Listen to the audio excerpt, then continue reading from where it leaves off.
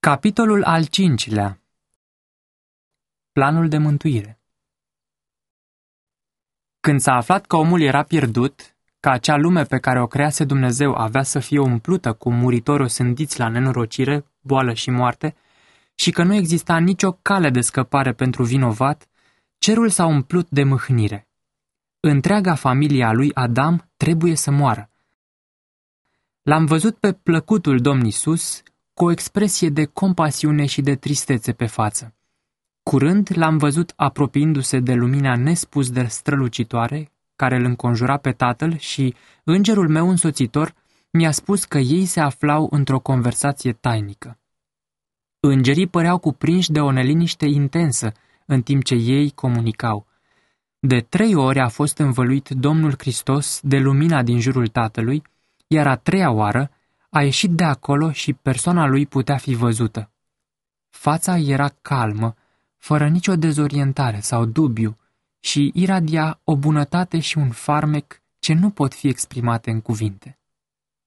Apoi le-a făcut cunoscut îngerilor faptul că se găsise o cale de scăpare pentru omul pierdut. Le-a spus că a stăruit pe lângă tatăl său, oferindu-se să-și dea viața ca răscumpărare și să ia asupra lui sentința de moarte, pentru ca omul să poată găsi iertare prin el, ca prin meritele sângelui său și prin ascultare de legea lui Dumnezeu, omul să poată avea favoarea lui Dumnezeu, să fie adus în frumoasa grădină și să mănânce din rodul pomului vieții. Comandantul oștilor cerești nu le-a ascuns nimic, ci le-a descoperit planul de mântuire. Dar la început, îngerii nu s-au putut bucura. Iisus le-a spus că va sta între mânia tatălui său și omul vinovat, că va purta fără de legea și batjocura, și doar câțiva îl vor primi ca fiind Fiul lui Dumnezeu. Aproape toți îl vor urî și îl vor respinge, își va părăsi toată slava din cer, va veni pe pământ ca om, se va smeri ca un om, va cunoaște din proprie experiență diferitele ispite de care este asaltat omul, ca să știe cum să-i ajute pe aceia care vor fi ispitiți. Iar în final, după ce misiunea lui ca învățător va fi îndeplinită, va fi dat în mâinile oamenilor și va îndura aproape orice fel de cruzime și suferință pe care le-ar putea produce Satana și îngerii lui prin oamenii răi inspirați de el. Va suferi cea mai crudă moarte, atârnat între cer și pământ ca un păcătos vinovat. Va îndura ceasuri îngrozitoare de agonie, la care nici îngerii nu vor putea privi, ci își vor acoperi fețele. El nu va suferi numai agonie fizică, ci și mentală, care nici nu se poate compara cu suferința corpului. Greutatea păcatelor întregii lumi va apăsa asupra lui. El le-a spus îngerilor că va muri, va învia a 3-a zi și se va înălța la tatăl său ca să mijlocească pentru omul îndărătnic și vinovat. Singura cale de mântuire posibilă. Îngerii s-au aruncat cu fața la pământ înaintea lui și-au oferit viețile lor. Iisus le-a spus că prin moartea lui îi va salva pe mulți și că viața unui înger nu poate plăti vina. Numai viața sa ar putea fi acceptată de Tatăl ca răscumpărare pentru om. Le-a mai spus că ei vor avea rolul de a fi cu el și de a-l întări în diverse ocazii, că va lua natura căzută a omului și că tăria lui nu va fi nici măcar egală cu cea a îngerilor, că ei vor fi martorii umilirii și marilor lui suferințe, că văzând aceste lucruri, precum și ura oamenilor împotriva lui, vor fi mișcați de cele mai profunde sentimente și, datorită dragostei față de el, vor dori să-l salveze și să-l elibereze din mâinile ucigașilor lui. Dar că nu trebuie să intervină, pentru a nu împiedica nimic din cele ce vor vedea și că vor avea un rol la învierea lui, că planul de mântuire a fost pus la punct și că tatăl său l-a acceptat. Cu o tristețe sfântă, Iisus i-a mângâiat și îmbărbătat pe îngeri informându-i că, pe viitor, aceia pe care îi va mântui vor fi cu el, că prin moartea lui îi va răscumpăra pe mulți și îl va distruge pe cel care avea puterea morții. Tatăl său îi va da împărăția și mărirea împărăției sub cerul întreg, iar el o va stăpâni în veci de veci. Satana și păcătoșii vor fi distruși, ca să nu mai tulbure vreodată cerul sau noul pământ purificat. Iisus a rugat fierbinte oastea cerească să fie împăcată cu planul pe care Tatăl lui îl acceptase și să se bucure că, prin moartea sa, omul căzut putea iarăși să obțină favoarea lui Dumnezeu și să guste cerul. Atunci o bucurie nespusă a umplut cerul. Oastea cerească a cântat un cântec de laudă și adorare, și-au atins harpele și au cântat o notă mai înaltă pentru marea îndurare și bunăvoință a lui Dumnezeu, manifestate prin faptul că îl dăduse pe Fiul Său iubit să moară pentru un neam de răzvrătiți. Laudă și adorare au fost revărsate pentru lepădarea și sacrificiul de sine dovedite de Domnul Isus. Pentru că a consimțit să părăsească sânul Tatălui, a ales o viață de suferință și chin sufletesc și o moarte rușinoasă pentru a da viață altora. Îngerul a zis: credeți că Tatăl l-a dat pe Fiul Său iubit fără zbucium? Nu, nu. Dumnezeul cerului a trecut chiar printr-o luptă între a-l lăsa pe omul vinovat să piară și a-l da pe iubitul lui Fiu să moară pentru el. Îngerii erau atât de interesați de salvarea omului, încât se puteau găsi printre ei unii care ar fi renunțat la slava lor și și-ar fi dat viața pentru omul muritor. Îngerul meu însoțitor mi-a spus: dar aceasta n-ar folosi la nimic. Nelegiuirea a fost prea mare ca viața unui înger să poată plăti prețul. Nimic altceva, ci numai moartea și mijlocirea Fiului Său vor plăti vina și îl vor salva pe omul pierdut din întristare și nenorocire deznădăjduită.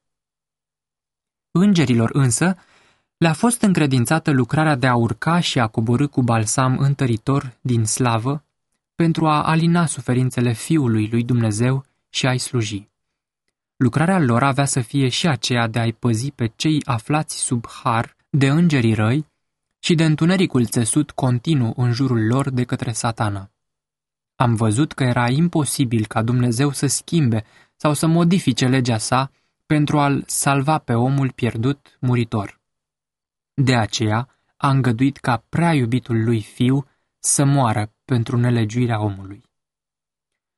Din nou Satana și îngerii lui s-au bucurat, pentru că au putut, prin căderea omului, să-l coboare pe Fiul lui Dumnezeu din poziția lui înaltă. El le-a spus îngerilor lui că atunci când Isus va lua natura omului căzut, îl va birui și va împiedica împlinirea planului de mântuire. Mi s-a arătat cum fusese Satana odată, un înger fericit și înălțat. Apoi mi s-a arătat cum era el acum. Încă mai are o statură regească. Trăsăturile îi mai sunt încă nobile, căci el este un înger căzut.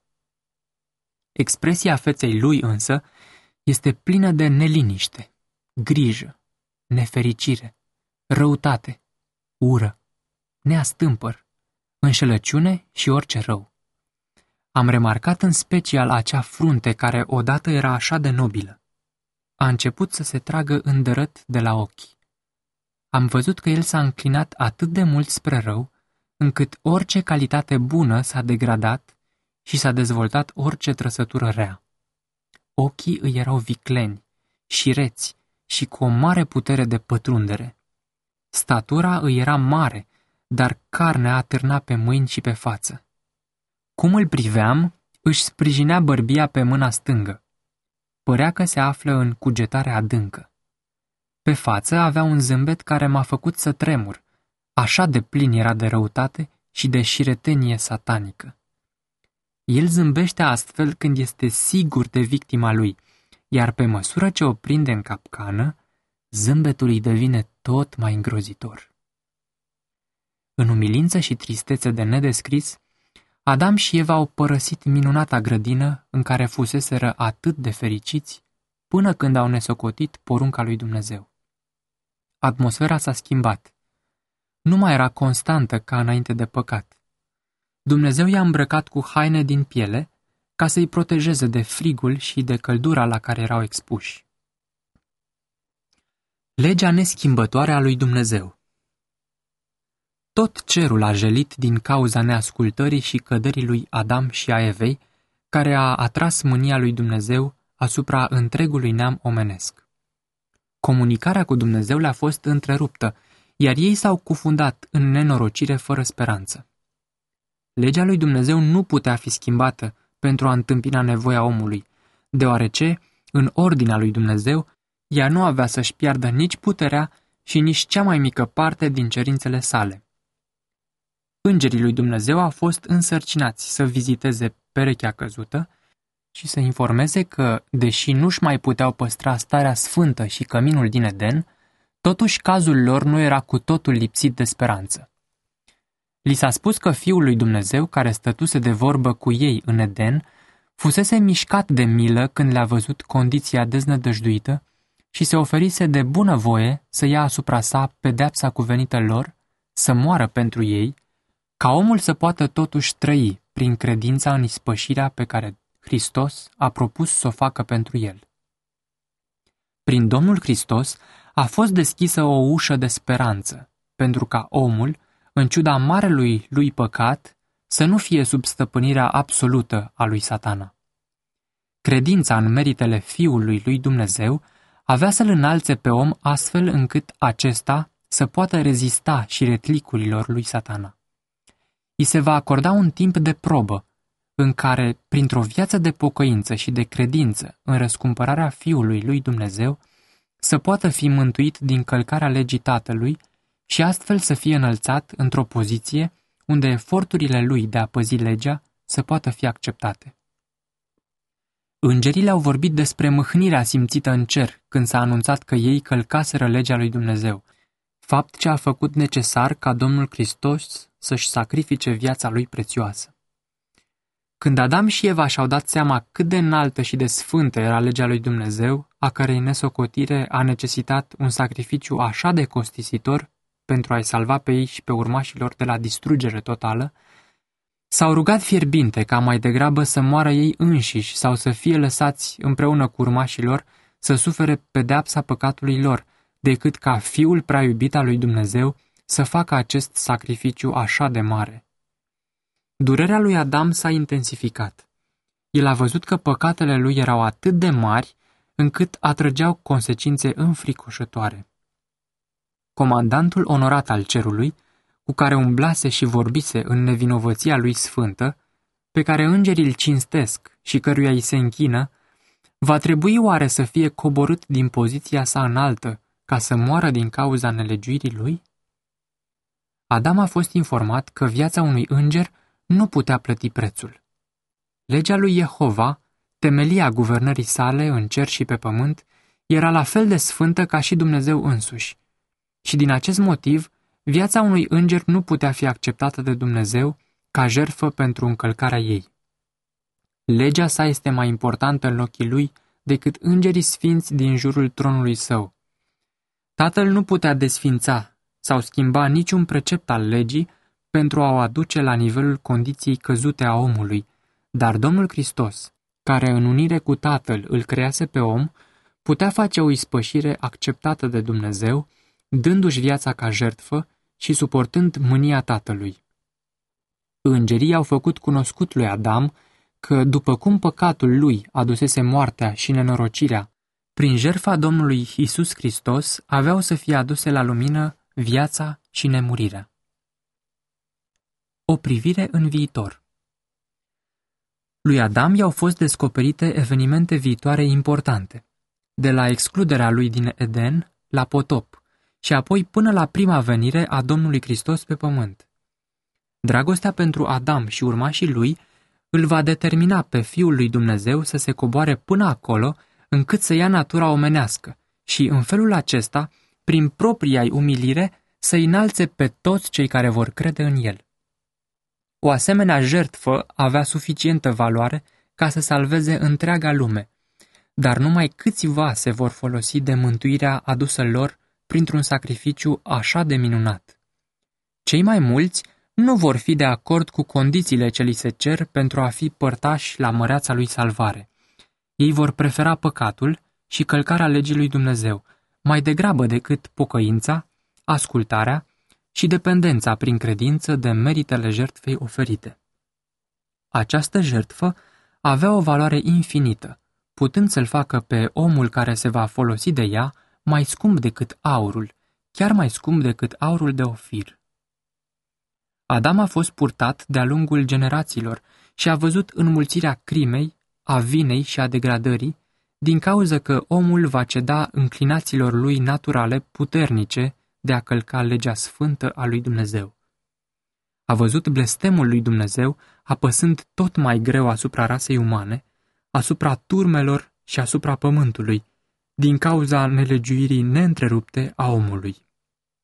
I s-a arătat că nedreptatea și violența vor spori în mod constant. Totuși, în tot acest val de nefericire și durere, întotdeauna vor fi câțiva care vor păstra cunoașterea de Dumnezeu și vor rămânea nepătați în mijlocul degenerării morale predominante. Adam a fost făcut să înțeleagă ce este păcatul. Călcarea legii. I s-a arătat că degenerarea morală, mentală și fizică va veni asupra omenirii ca rezultat al nelegiuirii până ce lumea se va umple cu orice fel de nenorocire. Zilele omului au fost scurtate din cauza propriului său păcat, care a constat în nesocotirea legii celei drepte a lui Dumnezeu. În cele din urmă, omenirea s-a degradat așa de mult, încât părea o rasă inferioară și aproape fără valoare. În general, nu erau în stare să aprecieze taina calvarului, adevărurile mărețe și înalte ale ispășirii și planul de mântuire, din cauza îngăduinței față de gândirea firească. Totuși, fără a ține seama de slăbiciunile oamenilor și de puterea lor scăzută mentală, morală și fizică, Domnul Hristos, credincios scopului pentru care a părăsit cerul, continuă să fie interesat de cei slabi, depreciați și degenerați și invită să-și ascundă în el slăbiciunea și marile lipsuri. Dacă vor veni la el, el va răspunde tuturor nevoilor lor. Jertfa pentru păcat. Când Adam a adus o jertfă pentru păcat, potrivit cu învățăturile speciale ale lui Dumnezeu, a fost pentru el cea mai dureroasă ceremonie.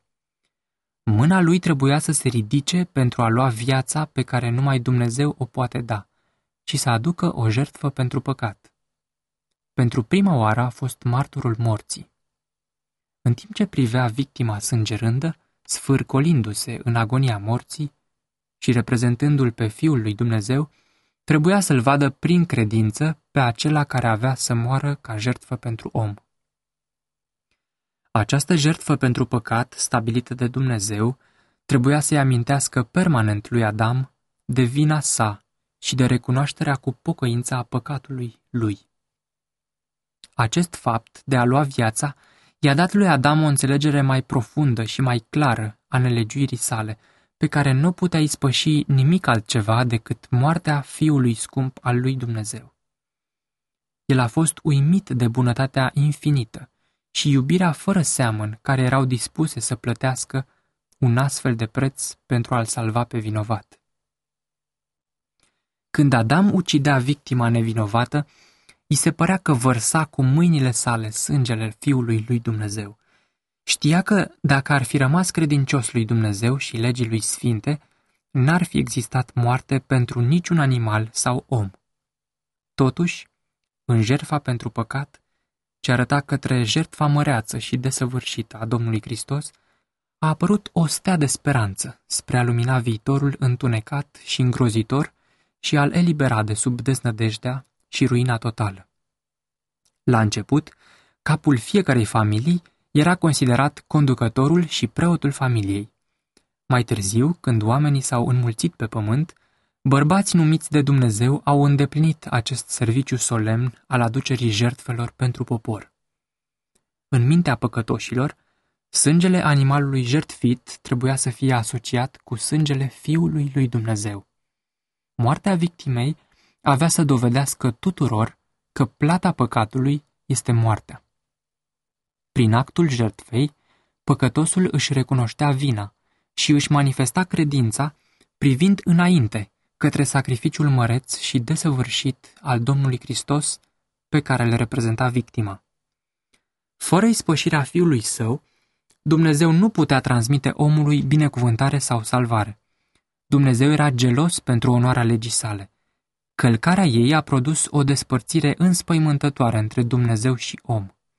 Lui Adam, în starea lui de nevinovăție, i s-a oferit comunicare directă, liberă și plăcută cu făcătorul lui. După nelegiuirea lui însă, Dumnezeu a comunicat cu omul prin Hristos și prin îngeri.